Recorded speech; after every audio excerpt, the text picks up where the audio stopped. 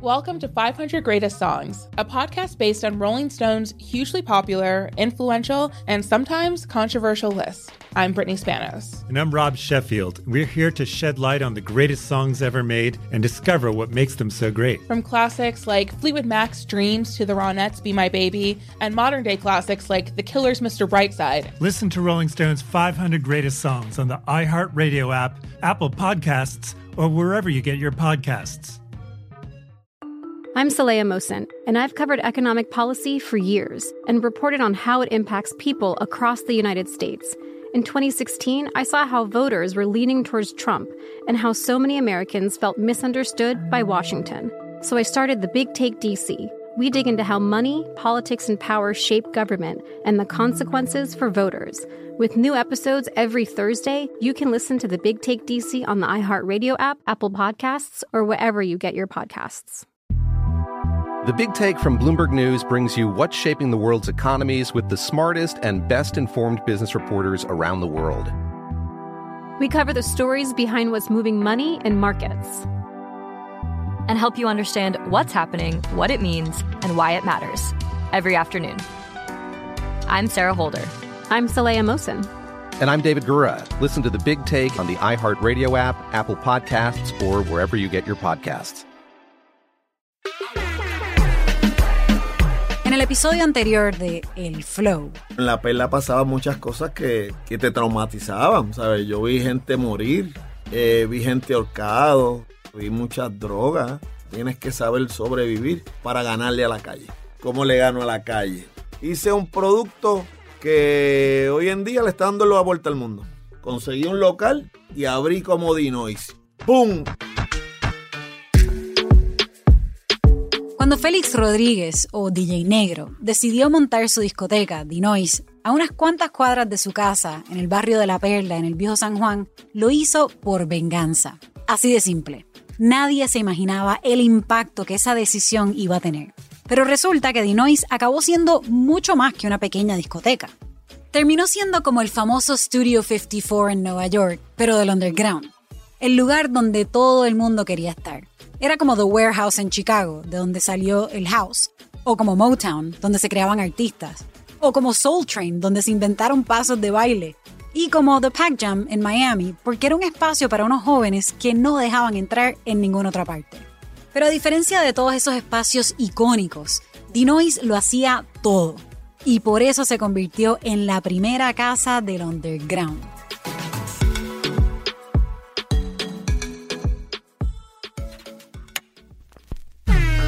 Estás escuchando El Flow, un podcast sobre las raíces del reggaetón. Yo soy Lilia Luciano, corresponsal de CBS News y una boricua nacida y criada en Puerto Rico, la cuna del reggaetón. Este es nuestro episodio 8, Dinois y el Underground.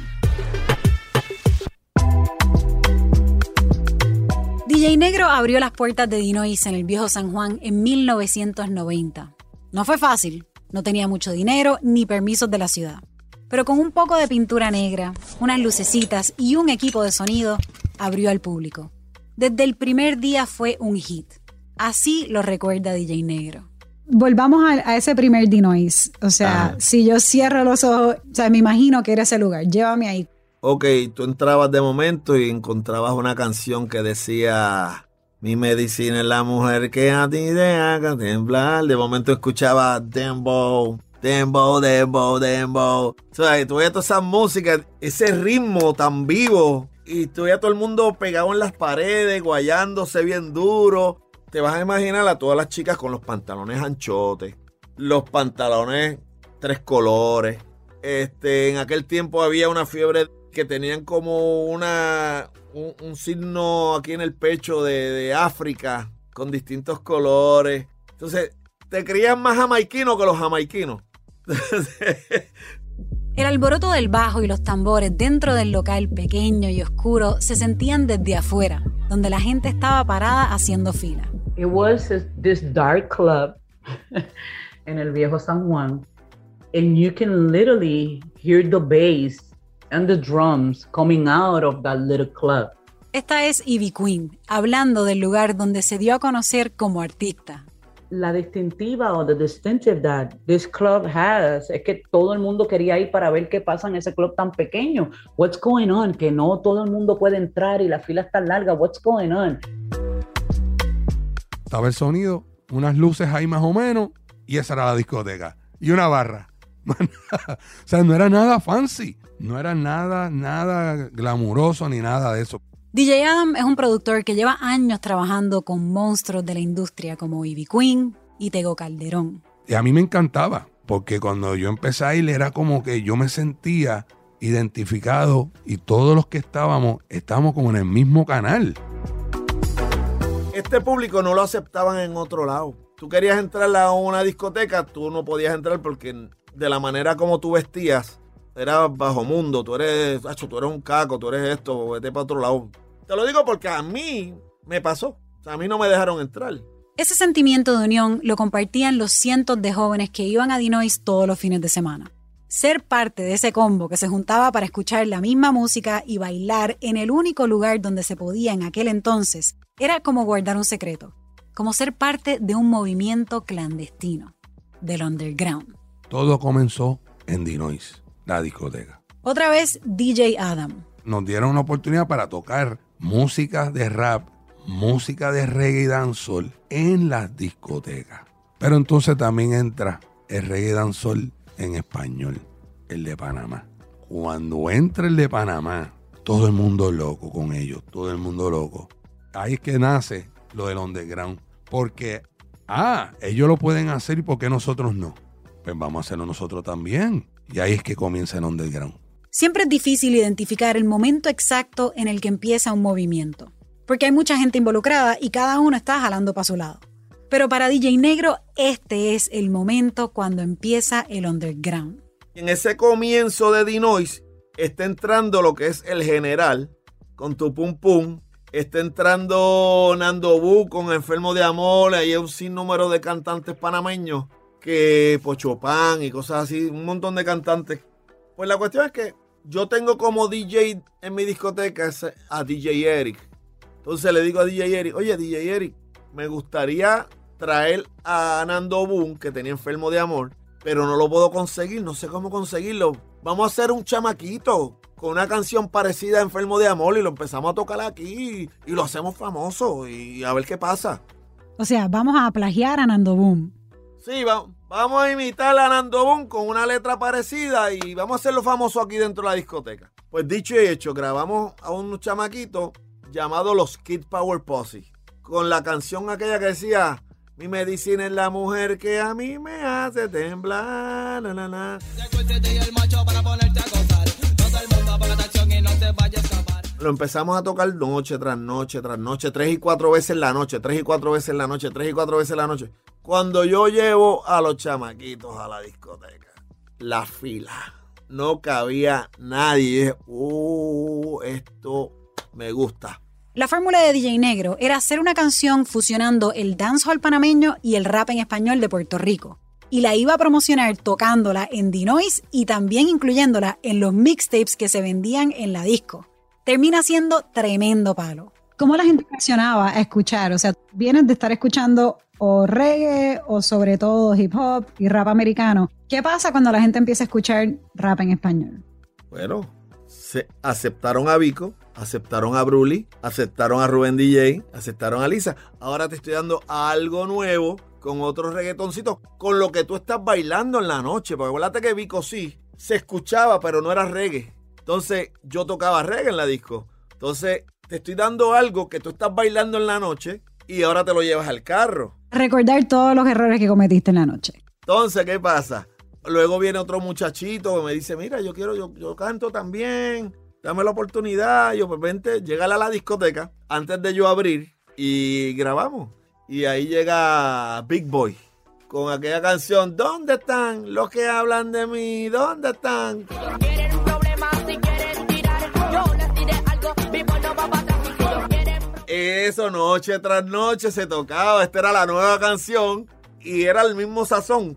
tenemos que tocarlo todos los días para que se pegue también, para traerlo también. ¿Y esto eran canciones originales o traducciones de canciones? No, esto eran imitaciones, porque acuérdate que ¿Dónde están? Era de Cutirán, aquella canción decía With the Man, ¿sabes? Que era una copia, pero ellos hacían la letra de ellos, pero más o menos lo mismo que se pareciera. En mi mundo yo no había escuchado las canciones en inglés, o sea, para mí esas eran las originales. Yo pensaba que se estaban copiando de las canciones en español cuando las escuchaba en inglés.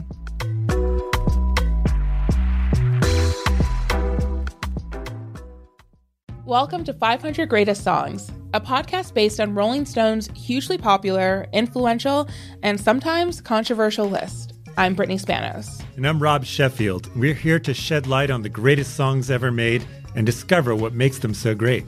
Every week, we'll pick a new song from the list and talk about their placement on the revamped 2021 list. We'll also have guests join us, ranging from the artists themselves to the producers, or simply other writers like ourselves who voted on them. From classics like Fleetwood Mac's Dreams to the Ronettes' Be My Baby, and modern-day classics like The Killer's Mr. Brightside and Britney Spears' Baby One More Time. There's so many fascinating stories that have been forgotten, like Midnight Train to Georgia starting with a phone call to Farrah Fawcett, or how the Yeah Yeah Yeahs inspired Kelly Clarkson's banger Since You've Been Gone and Beyoncé's Hold Up. Listen to Rolling Stone's 500 Greatest Songs on the iHeartRadio app, Apple Podcasts, or wherever you get your podcasts. I'm Tamika D. Mallory. And it's your boy, my son, the General. And we are your hosts of TMI.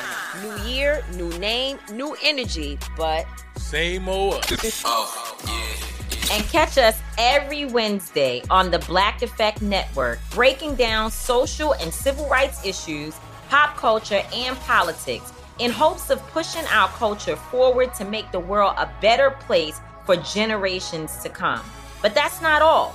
We will also have special guests to add their thoughts on the topics, as well as break down different political issues with local activists in their community. If you like to be informed and to expand your thoughts, listen to TMI on the Black Effect Podcast Network, iHeartRadio app, Apple Podcasts, or wherever you get your podcasts. That's right. The Big Take from Bloomberg News brings you what's shaping the world's economies with the smartest and best-informed business reporters around the world. Western nations like the U.S. and Europe. Mexico will likely have its first female president. And then you have China. And help you understand what's happening, what it means, and why it matters. He'll get his yo-yos to Europe in time. But the longer this drags on, the more worry he's getting. They knew that they needed to do this as fast as they possibly could to get a drug on the market as fast as they could. I'm David Gura. I'm Sarah Holder. I'm Saleha Mohsen. We cover the stories behind what's moving money and markets. Basically, everyone was expecting, if not a calamity, certainly a recession. But the problem is that paperwork, as our reporting showed, is fake. As someone who's covering the market, I'm often very worried about an imminent collapse. So I'm thinking about it quite often. Listen to The Big Take on the iHeartRadio app, Apple Podcasts, or wherever you get your podcasts.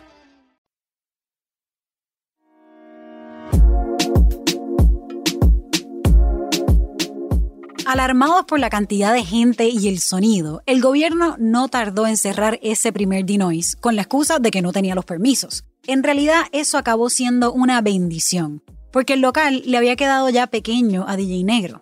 Abrió Dinois en otro lugar mucho más grande. Ahora, en vez de solo grabar a los artistas, los iba a invitar a que cantaran en micrófono abierto, tipo open mic, con el público de frente. O sea, iba a crear artistas puertorriqueños. De aquí nace Falo, el rapero Falo, que para que sepas, Falo era un barbero al lado de la casa donde yo vivía, éramos vecinos. Resulta que Falo cantaba mientras cortaba el pelo, y tenía su fama.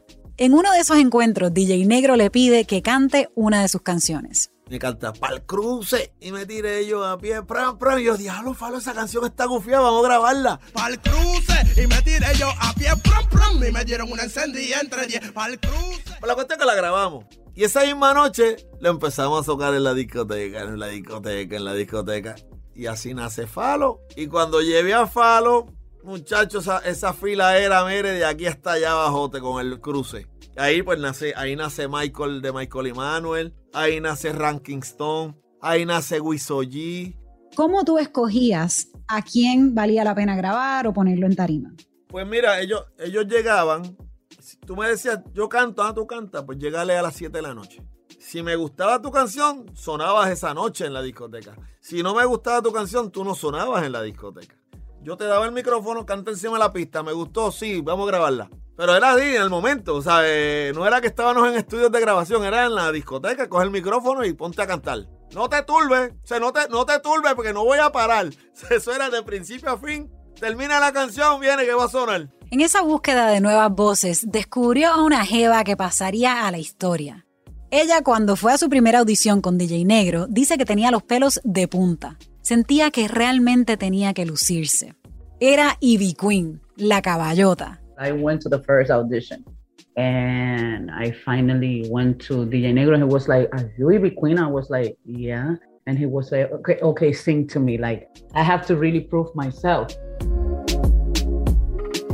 Y yo soy de los que me viro, te doy la espalda y tú cantas, yo a ver qué puedo hacer con tu voz. Como en la 7ª canción, yo le digo, óyeme, tú cantas bien gufiado, tienes una voz brutal, pero ninguna de tus canciones me llega. Dice, yo tengo una canción ahí que se la ofrecía a otra persona. Y yo, pero tú quieres estar en el grupo, cántamela, ¿verdad? Porque hasta ahora no estás en el grupo. Y me canta, muchos quieren tumbarme, le digo, mira, no, que no van a poder. Digo, wow, esa es la canción que te va a hacer pegar a ti. Y yo, si quieres estar en el grupo, esa es la canción que me tienes que cantar. Ella sí mismo la cantó. Muchos quieren tumbarme, le digo, mira, no, que no van a poder. Si cuando canto la... And that was when Muchos Quieren Tumbarme hit, and they welcomed me as the first lady of The Noise.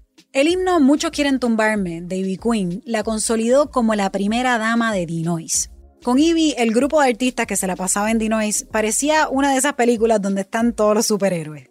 Y eso solo ayudó a crecer aún más la leyenda de la discoteca, como lo recuerda Lisa M. Ahí era nuestra casa, ahí era donde nosotros ensayábamos, donde hacíamos el show. ¿Tú me entiendes? Donde nos sentíamos artistas ya, que estábamos en una discoteca con gente cantando las canciones. ¿Entiendes? ¡Uy! Bien chévere. Y todos íbamos ahí. O sea, si tú querías ver a Baby Rasty Gringo, tú ibas a The Noise. Si tú te querías tropezar así en el baño algo pasando con Falo, tú ibas ahí. Si tú querías ver hasta Bicosí con un traguito en una esquina, tú ibas a The Noise. Y había otra cosa. The Noise, la discoteca, para mí es muy, pero extremadamente importante también por el baile. Porque ¿qué es el underground o el reggaetón sin poder bailar? Es como la salsa o el merengue o la música electrónica. Están hechas para bailar. Y como esos géneros, el underground también tenía su forma particular de bailar. ¿Cómo te explico? Batiendo el cobre, guayando hebilla, ya tú sabes, hasta abajo. El que iba ahí iba a sudar, a bailar y a beber y a pasarla bien de verdad. Y tú pedías un Sex on the Beach, el que sabe, sabe. Yo bailaba hasta los anuncios, mamita. A mí me abrían las ruedas, yo bailaba en esa discoteca. Era como perreo, pero era otro tipo de perreo. Se azotaban igual y todo, pero no sé, como que el paso eran diferentes. Y se bailaba de verdad, se bailaba porque se mezclaba así, se mezclaban diferentes pasos. Irónicamente, cuando el underground salió de las sombras y a la radio y a los escenarios más grandes, The Noise sufrió. DJ Negro hizo lo que tenía que hacer para mantener abierto The Noise. Así lo recuerda DJ Nelson, uno de los productores más reconocidos del género y que además tocaba en el segundo The Noise. Negro, así no tuviera los permisos el gobierno de vender alcohol, él te vendía alcohol y ponía un guardia esperando que llegaran los guardias y sacaban el alcohol. Negro en esa área, que es lo que yo siempre hizo, lo hace el papá, porque le dio la oportunidad a los cantantes de cantar en su tarima de su discoteca para que los muchachos cantaran. Quien trabajaba ahí era Playero, trabajaba Eric, trabajaba Joel, ¿me entiendes? Pero él es el dueño de la discoteca. Tú tocas en mi discoteca si a mí me da la gana, ¿me entiendes? Por eso yo digo que él lo hace, ¿me entiendes? Una figura bien importante. Fue el primer tipo que grabó Vico, sí, ¿sabes? Entonces, si vamos definiendo las cosas, pues que eso lo hace en papel más importante. Te voy a contar una anécdota que pasó allí, en esa discoteca. En esa discoteca, ya yo estoy haciendo artistas, ¿verdad? Estoy creando artistas nuevos de Puerto Rico, pero están los panameños más pegados en mi discoteca. ¿Qué pasa? pasó un revolú bien feo en la discoteca, un tiroteo fuera de la discoteca. Y yo le digo a DJ Eric, ¿cómo vamos a hacer para que la gente regrese al negocio? Y me dice, no, negro, yo no sé, esto se chavo, yo no. ¿Cómo es Pocho Pan? Entonces, Pocho Pan era un cantante panameño y Eric me dice, negro, yo no sé cómo es Pocho Pan. Nunca lo he visto. No, ni yo tampoco. Yo le digo, oye, Eric, si tú y yo que somos los que compramos los discos, no sabemos cómo es Pocho Pan, aquí nadie va a saber cómo es Pocho Pan. Bueno, no existía YouTube, no existía ningún tipo de redes, ¿sabes? No existía nada. Pues yo le digo a Eric, dame acá las canciones de Pocho Pan. Me fui para Mayagüez y se las llevo a 2 amigos míos, blanquitos, good looking. Apréndanse en esas canciones. Oye, me la jugué fría y anuncié que ya traía Pocho Pan. Se llenó la discoteca a ver a Pocho Pan y no era Pocho Pan. Bueno, esa anécdota de verdad que fue... La llevo en mi corazón porque de verdad que me salvó la noche bien brutal. Un club pequeño de donde salieron grandes figuras. Eso fue Dinois. En total tuvo 4 locales en sus 16 años de vida. En el segundo Dinois, uno de esos artistas se subió a la tarima para iniciar su trayectoria como estrella mundial.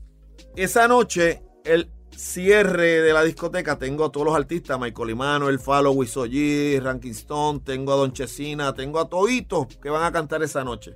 Viene Playero, DJ Playero, que es amigo mío. Playero me dice, coño, negro, hoy es la última noche. Yo estoy haciendo un muchachito nuevo. Déjame que cante aquí, ya que es la última noche. ¿Y qué me pasa lo trae cuando esa se noche. monta en tarima? Oye, cuando cantó en tarima, yo dije, oye, mira, la gente está activada, ¿sabes? Oye, mira, está chévere. Pero no le di la atención que se merecía porque yo tenía un horario para pagar el equipo. A las 3 de la mañana yo tenía que haber sacado a todo el mundo del negocio y yo tenía una lista de cantantes. Entonces Playero me pide para brincarlo por encima de los artistas que yo tengo. Entonces le digo a Playero, dile que se cante una sola canción y que se baje. Y no cantó una, cantó 2, cantó 3 y tuvimos que cortarle el show. Y ese fue Daddy Yankee. En el próximo episodio de El Flow. En el ambiente musical me conocen como un DJ Playero. Cuando yo llegué a empezar el underground, yo lo empecé en el apartamento. Ahí es donde yo comienzo a hacer el 37. Y yo, pues eso me enfogonó. ¡Ah! ¡Me robó mis cantantes! ¡Ah! Escuchamos los tiros. Hirieron a un muchacho. Ay, Dios mío, yo me volví loco porque yo dije, diablo, mataron a mi hijo, mataron a todo el mundo. Porque había gente abajo. Empezamos a escuchar un quejido y era él que estaba herido. El Flow es una producción de Excel Content Studio en asociación con My Cultura Podcast Network de iHeartRadio. El programa lo presento yo, Lilia Luciano, una corresponsal de CBS News, y fue creado y producido por Vitenis DiGiulis. Producción y diseño de sonido a cargo de Dixo. Producción adicional de David Quiñones, Mirna Couto, Hermes Ayala y Natalia Merced. Consultoría de Nuria Net. Música original de Truco. Supervisión de producción a cargo de Álvaro Céspedes. Los productores ejecutivos de Excel Content Studio son Nando Vila, Isaac Lee y Alejandro Uribe. Los productores ejecutivos de iHeartMedia son Connell Byrne y Giselle Bances. Para obtener más podcasts de iHeart, visita la aplicación de iHeartRadio, Apple Podcast o donde sea que escuches tus programas favoritos.